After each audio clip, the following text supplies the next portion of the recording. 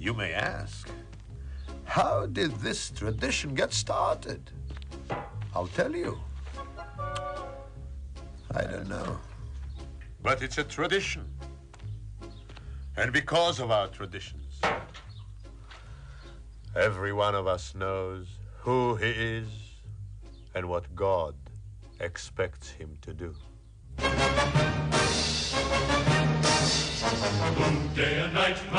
Hello, everyone, and welcome to Let's Talk Torah. I am Rabbi Tzvi Jacobson with NRM Streamcast, and we'll spend our time talking Torah, learning stuff, and having fun while we learn. You can always send your questions and comments to our mailbag at letstalktorah@gmail.com, and of course, I will answer as many as I can.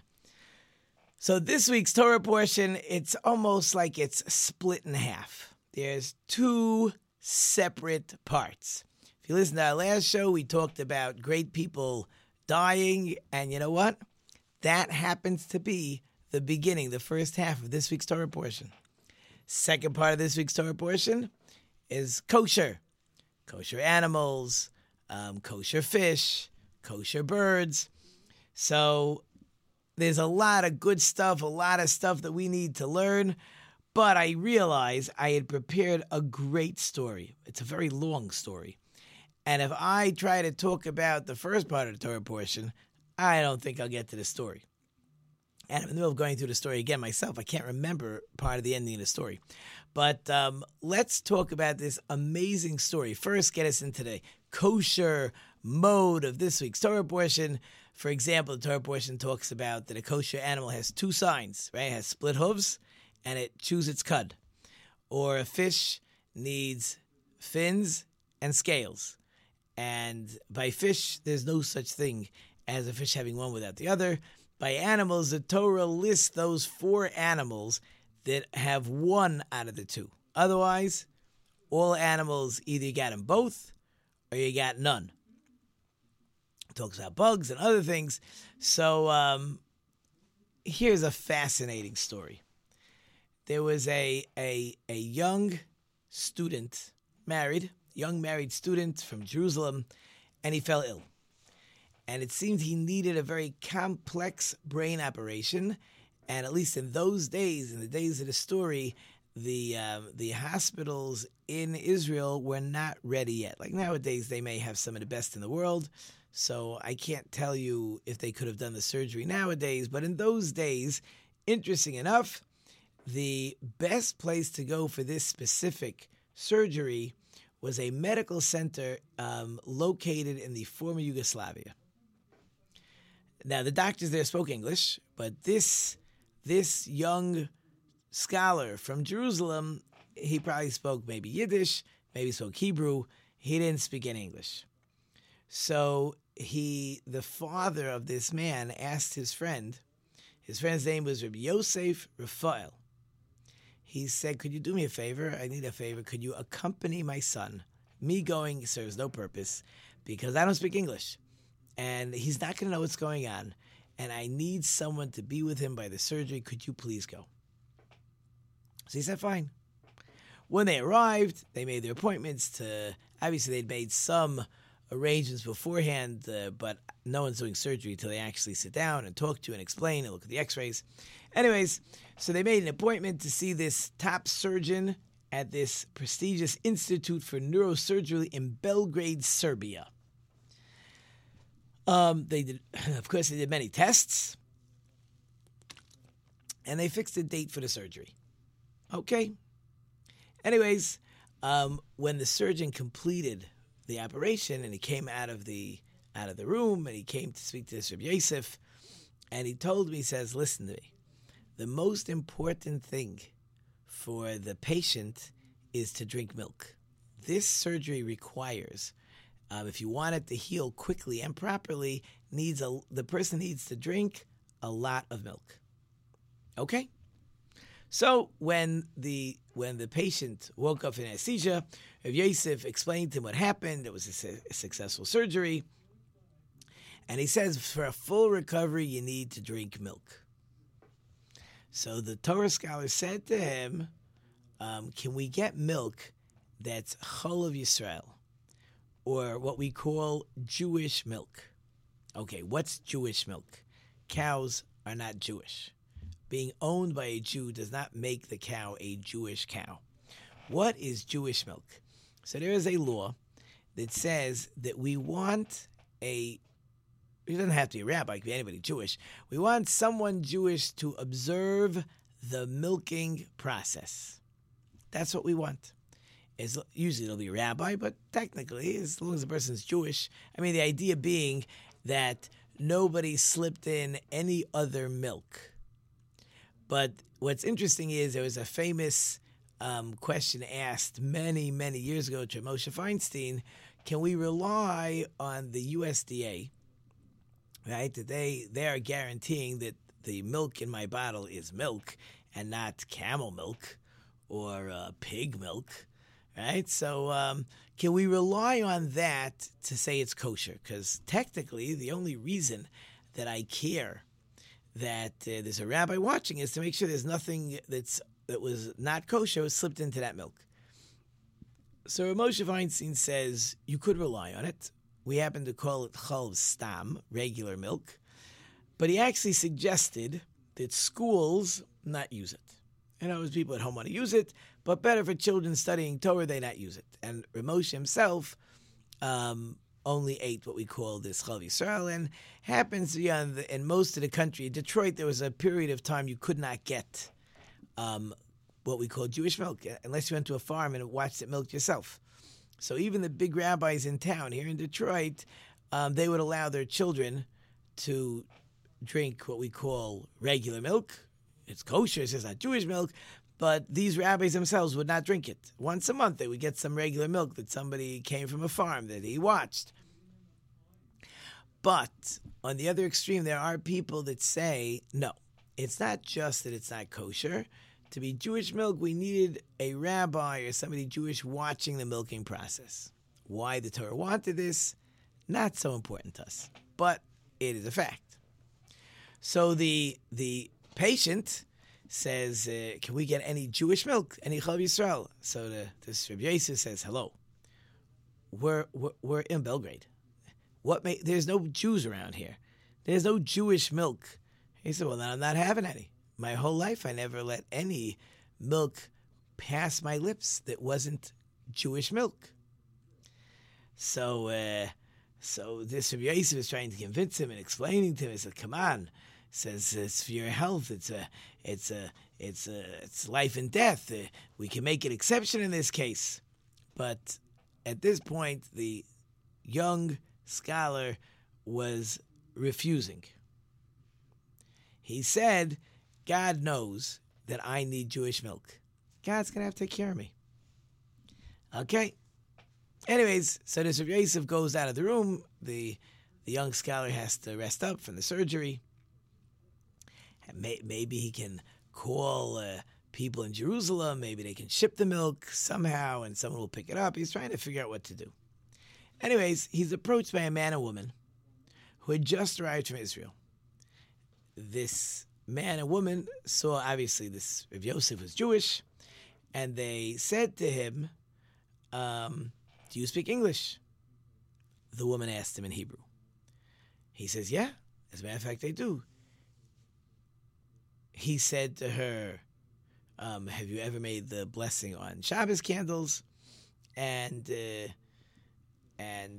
bottom line was that the woman was explaining to him that she had recently had a major head trauma, and she needed a serious brain operation, and she was told that this medical center in Belgrade specialized in what she needs, but she didn't speak English, and she needed somebody to communicate with her and the surgeons. So I said, no problem. I just did this for my friend's son. I'll gladly do it for you.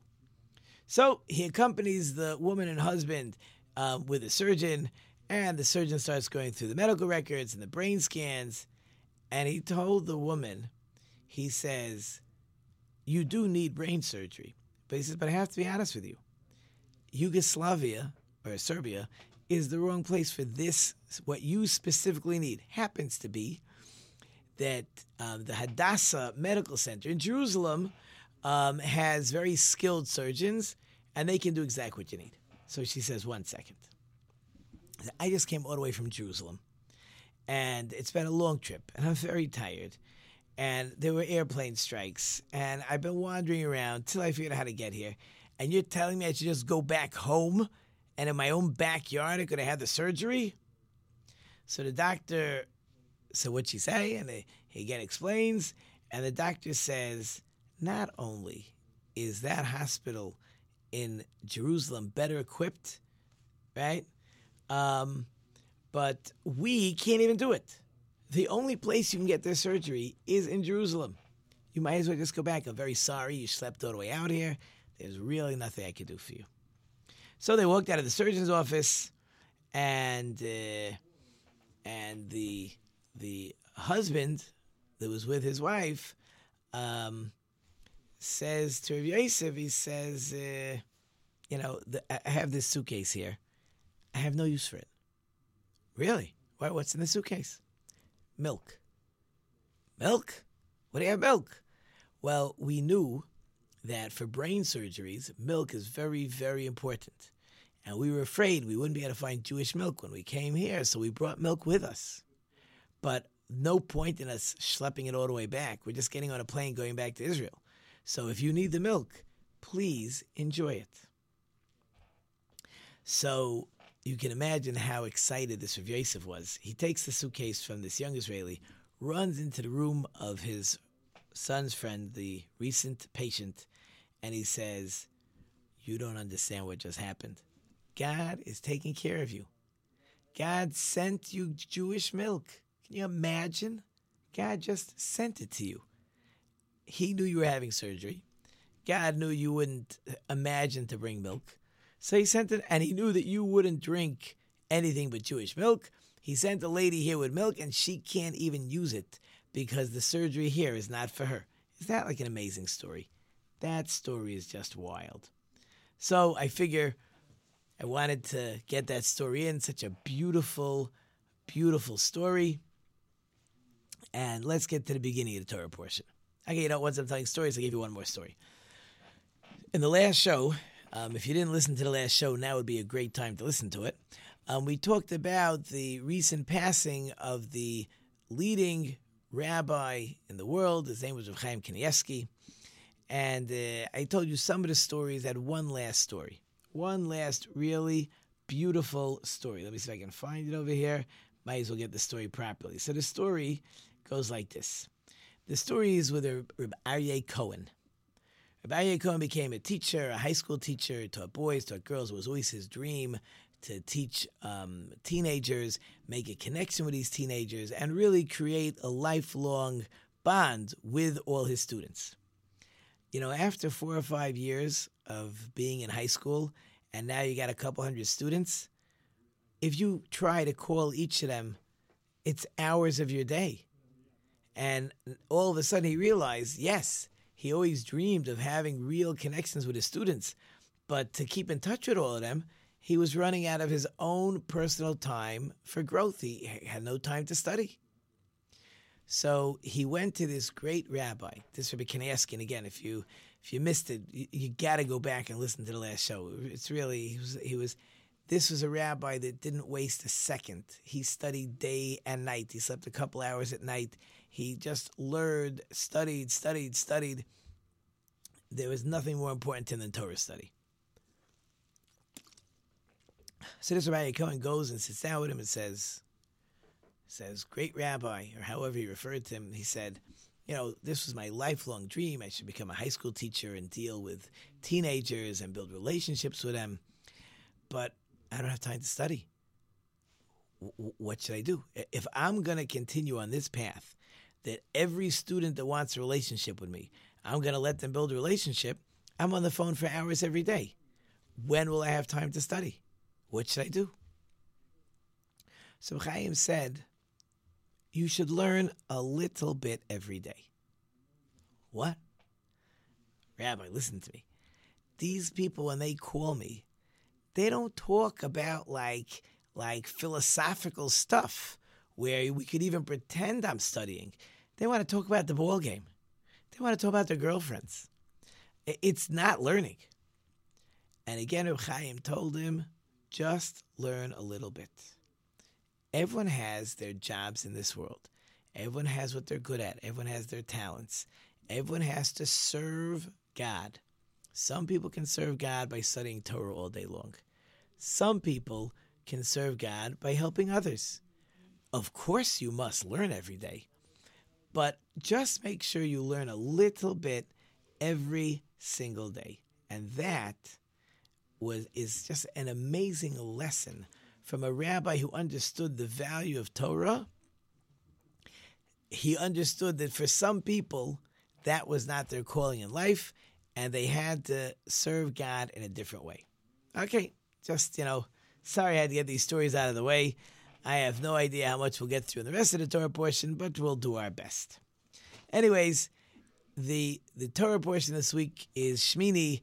It is the inauguration of the tabernacle. Aaron will become the high priest today. His 4 sons will become the priests, and from then all Kehanim, all priests, come from this family. And this is the day they're becoming priests. This is the highlight. God will send his presence down to dwell in the tabernacle. And Moses says, okay, for today we're going to bring, you, Aaron, are going to bring all the sacrifices, but no fire. We can set up the wood on top of the altar. We can set the order of all the sacrifices, but God is going to show his presence by bringing down a heavenly fire. You, not your sons, not you, are to light a physical fire today. So Aaron is waiting. He did everything he was supposed to do, and the fire is not coming. And he says, Moses, I'm all embarrassed. The fire is not coming. It's my fault. I was involved in the golden calf. I made the golden calf. I tried to do delaying tactics. But the fact of the matter is I was involved. And God is punishing me. You got to help me out. So Moses, fine, let's go into the tabernacle itself. Me and you will pray to God, and God will send down his fire. They go in and pray, and sure enough, God sends down his fire. However, when that fire on the way, when the fire is traveling from the tabernacle to the altar, Aaron's 2 older sons, Nadav and Avihu, are standing there. And I don't want to say they're in the way, but the fire goes right into them, kills them both, and then goes to the altar. When the Jewish people see the fire on the altar, they all bow down, they all praise God. Tragedy. Right? This is for Aaron. This is the highlight. This is his greatest day, and his 2 sons just died. Now, the Talmud happens to discuss what exactly they did wrong. There's a long list, interesting enough. Each thing may be minute, but the fact of the matter is there's a long list of what they did wrong, and therefore they deserve to die. We'll get there. But interesting enough, Moses says to Aaron when they see that his 2 boys died, he says, my brother, God had told me that on the day of the inauguration, God will show the Jewish people. He will become honored through his special ones. I thought I was going to die, or you were going to die. Now I see your sons are greater than me and you, because they're the ones that died, to show that God doesn't let any slight infractions. No one should think that when you get to the top of the hill, you're so special that you get a free pass. There is no free pass, and God showed it by having those 2 killed. So it says Aaron was quiet. He didn't say anything, and he's praised for it. It's interesting. It's a fascinating reward. Throughout the Torah, whenever any new command is given to the Jewish people, it's always God said to Moses, saying, except once.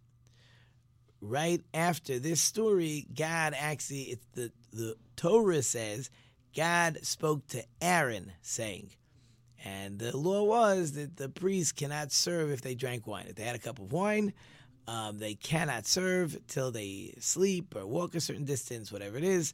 And that carries a heavenly death penalty. And that's why some say that that's what Nadav and Avihu did wrong. That they wanted, that was the purpose of wine, is to make a person happy. I don't mean to get stone drunk. I don't mean a person who loses it. But wine has the ability to make people happy. Interesting enough, there's a verse that says that when somebody dies, so the relatives can take a glass of wine to put them in a better mood. That's what wine has the ability. Nadvan Avihu obviously thought that for this special occasion, it would be appropriate to drink wine, and God says no. When you're working in the temple, even though, yes, wine gladdens the heart, but you cannot drink any wine when you're working in the temple, tabernacle area. But the question is, what did Aaron do that was so special? He was quiet. What is this quiet that we're talking about, that Aaron was quiet and therefore he deserves to be rewarded? It's not just that I'm quiet, that I know everything God does is for the good, right? Hashem probably had a good reason. I mean, that's good. Don't get me wrong. That's a good starting point. But Rav Naftali Amsterdam explains like this, that Aaron was on the level that he internalized that God is good. And that was so internalized that anything that happens, no questions asked. Not because I know that what God does for the good and therefore there's no point in asking the question. Aaron didn't need to ask the question because he understood everything is good. I may not know why, but I so understand that what God does is always for the best. It would be like a child, a young child, that when the parent tells the child, explaining why certain things has to be done, the child naturally will trust the parent, even if the child doesn't understand. Maybe there's a surgery, a child broke a bone, or they're going to the hospital, and all the things can be happening. The child automatically trusts. He doesn't say, I'm not going to the hospital until you explain to me the procedure. Yeah, a 4-year-old child, a 5-year-old child. My mother says I'm supposed to do this. Must be it's the best thing for me. I may not like it. I may cry. But the child knows this is the best. So no questions. So that was the spiritual level that Aaron was on. No questions asked. Which is really amazing. So I saw a story like this. I know today a lot of stories today. A lot of stories. So the story is told with Rosh Zalman Auerbach. Rosh Zalman Auerbach was, back when I was in Israel in the 80s, was a leading rabbi in law, plus he had a school, a great rabbi. And his wife had passed away. So he was in the hospital. He was taking care of some things. You know, she passed away in the hospital. He has to take care of some hospital stuff and then deal with whatever has to be dealt with and then get ready for the funeral. Anyways, while he's like in the hallway, a man comes over, clearly did not know that Rav Shlomo Zalman's wife had passed away. And he says to the rabbi, oh, Mazel Tov, my wife just gave birth, and it was a girl. And Rav Shlomo Zalman says, oh, Mazel Tov, so beautiful, so wonderful. Do you need anything? Yeah. Talks to him. You didn't even know that his wife had just passed away. He was quiet. When the man found out later that he had gone over to this great rabbi to tell about how he just had a daughter while this great rabbi's wife had just passed away, he came over to apologize. So Shlomo Zalman said, you don't need to apologize. My wife dying is that's something personal, right? That's a personal loss. I am not allowed to allow my personal loss to dampen the joy of others. For that, I have to be quiet. Because he was a leader, right? This Rosh Zalman was a leader. He understood that there are times where there's the personal. Yes, I'm suffering because of the personal, but at the same time, I'm a leader. He was that person's rabbi. He has to be happy for that person because that's what that person needs. That's greatness. That's what it means that Aaron was quiet. Vayidom Aaron, that Aaron, here comes the music. I would keep going, but we like to keep it short and sweet. So as always, Thank you to our wonderful sponsor listeners. I can't do without you. Thank you, of course, to our wonderful production team. We have David, Cisco, and Andy in the back. I hope I've left you with food for thought. Until next time, I am Rabbi Tzvi Jacobson. You've been listening to Let's Talk Torah on NM Streamcast. Until next time, don't forget to think about it.